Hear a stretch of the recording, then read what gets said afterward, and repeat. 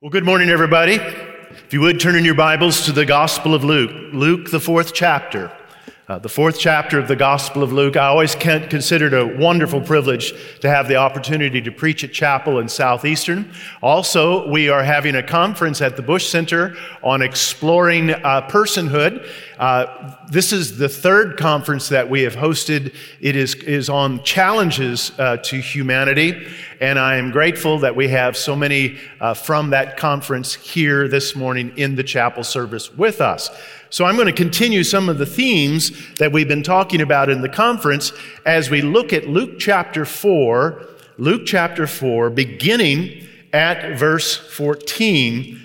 And I want to speak to you this morning about Jesus' encounter in the synagogue at Nazareth. Luke chapter 4, beginning at verse 14. Then Jesus returned in the power of the Spirit to Galilee, and news of him went out throughout all the surrounding region. And he taught in all their synagogues, being glorified by all. So he came to Nazareth, where he had been brought up, and as his custom was, he went into the synagogue on the Sabbath day and stood up to read. And he was handed the book of the prophet Isaiah. And when he had opened the book, he found the place where it was written, "The Spirit of the Lord is upon me, because he has anointed me to preach the gospel to the poor. He has sent me to heal the brokenhearted, to proclaim liberty to the captives, and recovery of sight to the blind, and to set at liberty those who are oppressed, and to proclaim the acceptable year of the Lord." Then he closed the book and gave it back to the attendant and sat down. And the eyes of all who were in the synagogue were fixed on him. And he began to say to them, "Today this scripture is fulfilled in your hearing." So all bore witness to him and marveled at the gracious words which proceeded from his mouth. And they said, "Is this not Joseph's son?" And he said to them, "You surely will say this proverb to me, 'Physician, heal yourself. Whatever we have heard done in Capernaum, so do here in your country." Then he said, "Assuredly I say to you, no prophet is accepted in his own country. But I tell you truly, many widows were in Israel in the days of Elijah, when the heaven was shut up 3 years and 6 months, and there was a great famine throughout all the land. But to none of them was Elijah sent except to Zarephath in the region of Sidon, to a woman who was a widow. And many lepers were in Israel in the time of Elisha the prophet, and none of them were cleansed except Naaman the Syrian. And so all those in the synagogue, when they heard these things, were filled with wrath. And they rose up and thrust him out of the city. And they led him to the brow of the hill on which their city was built, that they might throw him down over the cliff. Then passing through the midst of them, he went his way. I've heard a lot of sermons in my life. A handful of them I didn't like, but I've never had the desire to kill the preacher at the end of a sermon. So what in the world happened between verses 22 and 29? In verse 22, it says, they all spoke well of him. In verse 29, they all tried to throw him off a cliff. What in the world? What's made them change from congregation to lynch mob? I mean, when you read the stories that he told them, they're just stories from the Old Testament, for crying out loud. What in the world is going on? Well, it's difficult for us to understand how the crowd could change. Well, here's the thing to remember. They were an occupied people. They had experienced a succession of waves of invasions. First came the Assyrians. If you remember the book of Jonah, how the Lord sent him to Nineveh to warn the Assyrian capital about the coming judgment, and Jonah didn't want to go. Why did Jonah not want to go? Because he hated the Assyrians. The Assyrians had invaded Israel, and he hated them, and he wanted Nineveh to be destroyed. After the Assyrians came the Babylonians. And they didn't just invade, they destroyed Jerusalem and the temple along with it. So what was the mindset of the Hebrews about the Babylonians? Well, take a look at Psalm 137. God, remember those Edomites and remember the ruin of Jerusalem.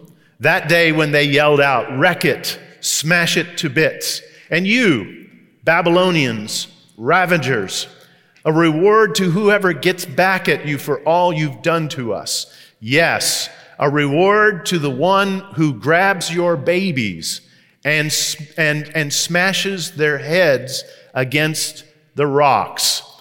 I don't know why we're not using that psalm this year in chapel. After the Babylonians came the Persians. After the Persians came the Greeks. And now the Romans. You need to understand the level of animosity that the Jews held towards the Gentiles. They were looking for a Messiah. All of the intertestamental prayers, they were looking for a military Messiah who would look more like Muhammad than he would look like Jesus. When John the Baptist and Jesus said, the kingdom of heaven is at hand, what they heard was, it's time for a revolution. So let's take a look at the Galilean spring of Jesus' ministry. I'm not the first one to talk about how things shifted from a Galilean spring to a Nazarene winter before it's over with here, but I think it does speak to what's going on. Look at verses 14 and 15. It tells us that Jesus has a Spirit-filled ministry. It says, and Jesus was led of the Spirit to Galilee. Now, what Luke has done in just verse 14 and 15 is crammed about a year's worth of ministry in just those two verses. And so when you look at Mark's gospel, and it tells about just how things were going, this was the beginning of Jesus' public ministry, and he is performing all kinds of miracles. So according to verses 14 and 15, Jesus in this time is famous and glorious. Notice what it says. And the news of him went throughout all of the region. The word news there is fame. It's where we get our word for fame. Jesus has gone viral. And it says he taught in their synagogues, being glorified by all. Everyone would speak of Jesus with adoration. This is a period of adulation. I'm old enough to remember Beatlemania. And people just can't quite appreciate what it's like whenever the Beatles first hit the scene, how people just went crazy about them. Well, here, let's watch this, get the idea of what it's like to be adored. Show the clip there.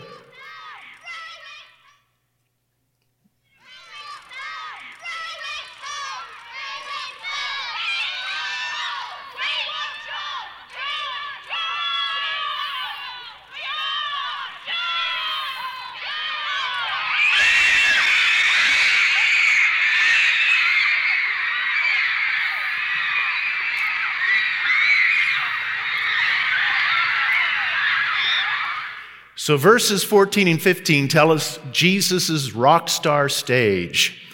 You say, was it like that? Read Mark's gospel. It talks about wave after wave of thousands of people that came upon him to the point they were crushing him. Everyone was all talking about the wonderful Jesus. And so this is the springtime of his ministry, the famous period and time of his ministry. So now he enters into Nazareth. And there Jesus is going to tell them his mission statement. Verse 16, so he came to Nazareth as he was brought up, and as his custom was, he went to the synagogue. Now, here he is at the worship service of the synagogue on the Sabbath. Now, folks, some services are unforgettable. I mean, You think about it, generally when we go to church, we expect just another worship service. Here they are at a worship ministry. Jesus grew up in this church. He had attended the worship service many times, but this day, he's the featured speaker. And so as we have this unforgettable service, he then presents to them his prophetic agenda. He asked for the scroll of Isaiah, and turning to Isaiah chapter 61, he reads what his mission statement is. He says, "The Spirit of the Lord is upon me because he's anointed me to do what? First, to preach to the poor." We see where he says, "My ministry will be to the poor." And by poor, he doesn't mean just spiritual poverty or material poverty. He's talking about, in many ways, those who are at the bottom of the caste system. He says, God has called me to minister to the untouchables, to the white trash, to the illegal immigrant. God has called me to minister to them. Not only to the poor, he said he's called me to minister to the brokenhearted. Now, here we have a textual variant in that certain manuscripts don't have that expression to the brokenhearted, to bind up to the brokenhearted, but it is in Isaiah 61. And so when Jesus read this, we can expect that he actually read this phrase also, to bind or to heal the brokenhearted. And what's the point here, folks? Well, only Christ can keep brokenness from turning into bitterness. God has called me to minister to the brokenhearted. He said, God has called me to minister to the captives, as he says, to proclaim liberty to the captives. Now, this is a broad word, a liberty, that refers to forgiveness of sins, to forgiveness of debts, a pardon for a crime. This would be the word that would be used. If someone was rescued or someone was delivered, this is the term that would be used. Malcolm Muggeridge, since we're talking about Russia, Malcolm Muggeridge was a British journalist in the early and middle part of the 20th century. As a young man, he was not just a socialist, he was a communist. And so he jumped at the chance to be a reporter in Stalin's Russia. But his experience in Russia in general and in Ukraine in particular cured him of his communism because he saw what communism really looked like. And so, as he is the editor of Punch magazine and a known and well-known journalist, it caused no small stir when in the 1940s he converted to Christianity. And he wrote a book talking about his conversion experience and talking about the Russian Revolution of 1917, where Russia overthrew the czars, and then what did they get? They got the Bolsheviks, the communists. It went from bad to worse. And he said, in other freedoms, once won, they soon turn into new servitude. Jesus Christ is the only liberator whose liberation lasts forever. Jesus says, I have been called to set the captives truly free. And so he's ministering to the poor, to the brokenhearted, to the captives, and then he said God has called him to minister to the blind, as he says again, and to give the recovery of sight to the blind. Not just physical blindness, also spiritual blindness. In other words, his point is this: no one is going to be outside of the reach of Jesus' gospel. Now, it is interesting to note what he didn't say, because he stopped reading right there. And if you read on into Isaiah 61, he says the next thing is to proclaim the day of vengeance of our God. Well, that's not his first appearing. That'll be when he returns the second time. And so we have where Jesus attends the worship service, he gives everyone his mission statement, and now we have this electric moment. Look at verse 20. It says in verse 20, he closed the book, gave it to the attendant, sat down, and what? And the eyes of all the synagogue were fixed on him. In other words, no one is asleep that day. No one is distracted. No one's reading their smartphone. They are all paying attention to him at that moment. In verse 21, he reveals to them who he really is. As he says to them, this day, this scripture is fulfilled in your hearing. In other words, what he's saying is, the one prophesied in Isaiah 61, I am here. And so he reveals to them who he really is, but they're all still completely without a clue. Look at verse 22.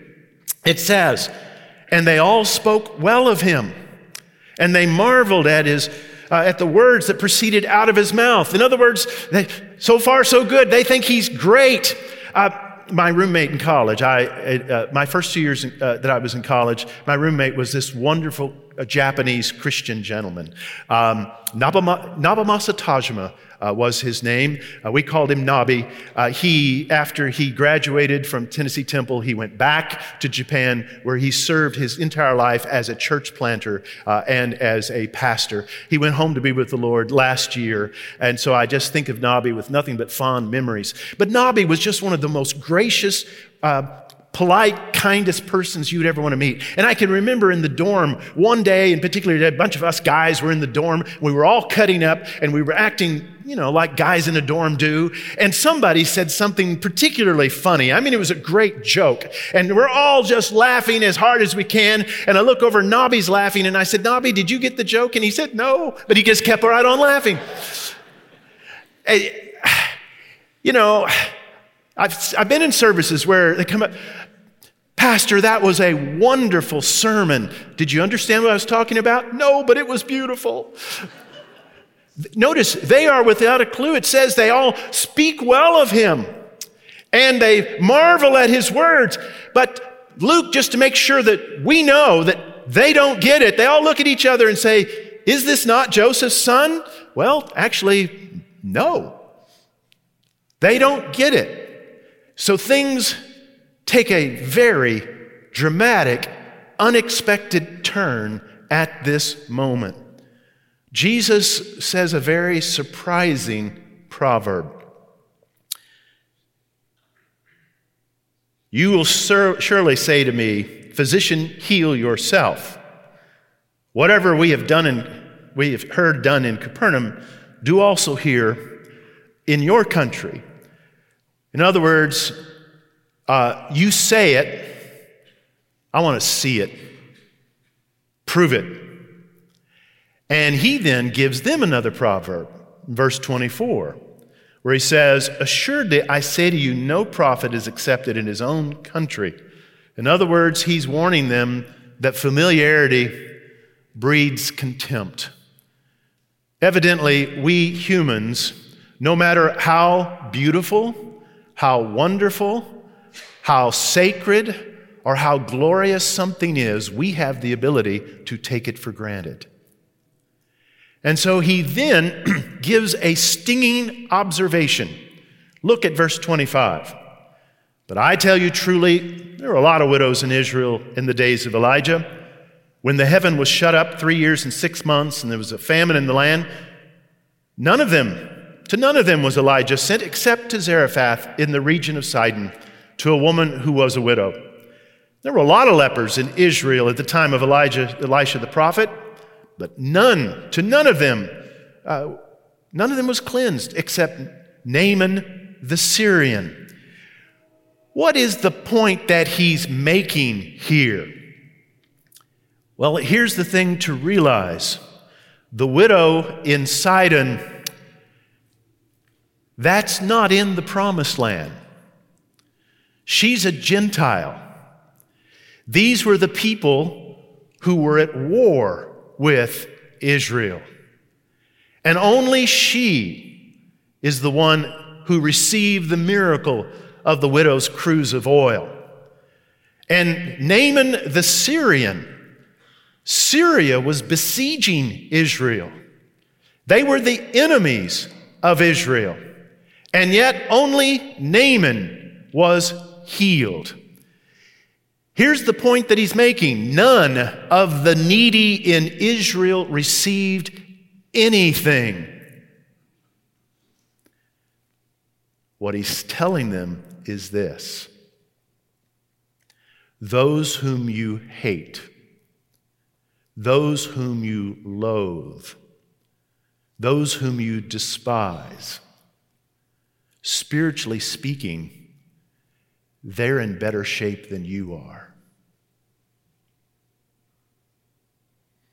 He's telling them that they are worse off spiritually than the Gentiles and pagans around them.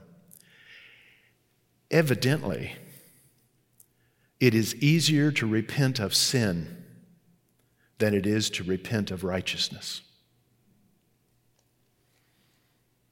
Now, we started with the Galilean spring. Now we're going to see the Nazarene winter. Verse 28. So all those in the synagogue, when they heard these things, were filled with wrath. Now, they are at a worship service, and they are worshipers in a house of worship. And the whole time, their hearts are filled with murder. That's hard to understand. Back 20 years ago, when we started doing the Oxford study tour, I loved it. Still love going. One of the cool things is going to C.S. Lewis's house and finding out all things about C.S. Lewis. 20 years ago, I was at Regent's Park. Dr. Bob Stewart of New Orleans was there, and we were teaching a class on C.S. Lewis. And wouldn't you know it, the C.S. Lewis Society was meeting in Oxford at that time, and the president of the C.S. Lewis Institute, Tom Terrence, was in Oxford. So Bob Stewart contacted him, and he agreed to speak to my class. How cool is that? And so Tom Terrence comes to speak, and as he stands up, he is this elderly, dignified, tall Southern gentleman. And he spoke with that cultured Southern gentleman's voice. And as he began to speak, what he said was nothing that the students expected to hear. Because what he started with was this: young people, when I was your age, I was a terrorist, and I was part of a terrorist organization. I was a hitman for the Ku Klux Klan, and I conducted a number of bombings of various places, churches, and synagogues in the 1960s.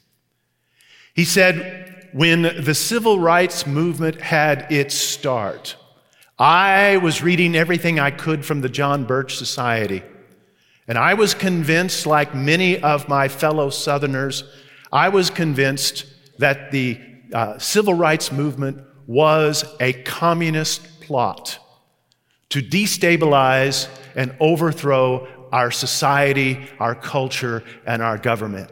I was thoroughly convinced, he said, that Martin Luther King was a communist agent. And I believed it was my duty as a Christian soldier for the Lord to do everything I can to stop desegregation and integration. And so he talked about how he did terrible things. And he and an accomplice were assigned by the Mississippi Ku Klux Klan. There was a Jewish rabbi in Meridian, Mississippi, who was taking a stand for the civil rights movement and arguing that the Jim Crow laws against blacks should be overthrown. And so he was targeted. They wanted his home bombed. And so Tom Terrence and his accomplice had put together the bomb, and they were going to his house in the middle of the night to blow up him and his family. Well, the police were waiting. And when Tom stepped out of the car and was walking across the front yard with the bomb, they all said, "Freeze, stop." He ran, got back in the car. They had a big car chase, big shootout. His accomplice was killed instantly. Whenever the car crashed, he got out of his car. He had a submachine gun, and he shot one of the policemen 4 times, severely wounding him. And Tom Terrence that night was severely wounded himself and really thought he was going to die. But he didn't. He survived. He was tried, and he was convicted for 30 years. His sentence was 30 years in the Mississippi State Penitentiary. That was in 1968. In 1969, he and 2 others, inmates, escaped from the Mississippi State Prison. And for 3 days, the entire state was in a manhunt trying to find those 3 escapees. They found them. There was another shootout, and one of the 3 inmates was shot and killed along with, but Tom, this time, was taken back to the prison. This time, it's solitary confinement. And so for day after day, week after week, month after month, he's in solitary confinement, and he picks up a Bible and starts reading it. And he said whenever he got to the Sermon on the Mount, suddenly it became so painfully aware to him that whatever he was didn't resemble the Sermon on the Mount. And he said it there in that cell as I read the Gospels, it came clear to me. Here I thought I was a soldier for the Lord, but I was God's enemy. And there in that cell in solitary confinement, he got on his knees and God gloriously saved him. Bring up the next slide there. There's a wonderful book that he has now published called Consumed by Hate, Redeemed by Love, in which he tells that story about how God penetrated the hatred and murder that was in his heart. Now, here's the thing I want you to get. The whole time that he was with the Ku Klux Klan, he was a member of a significant Southern Baptist church. And in fact, his pastor would go on to become one of the presidents of the Southern Baptist Convention. His accomplice was a woman who graduated from a Baptist college, and she was teaching 5th grade middle school and was a member of a Southern Baptist church in which she sang in the choir. And so the thing to realize, folks, as we see this, is that their true colors were revealed in this moment. What am I trying to say? What am I trying to get at?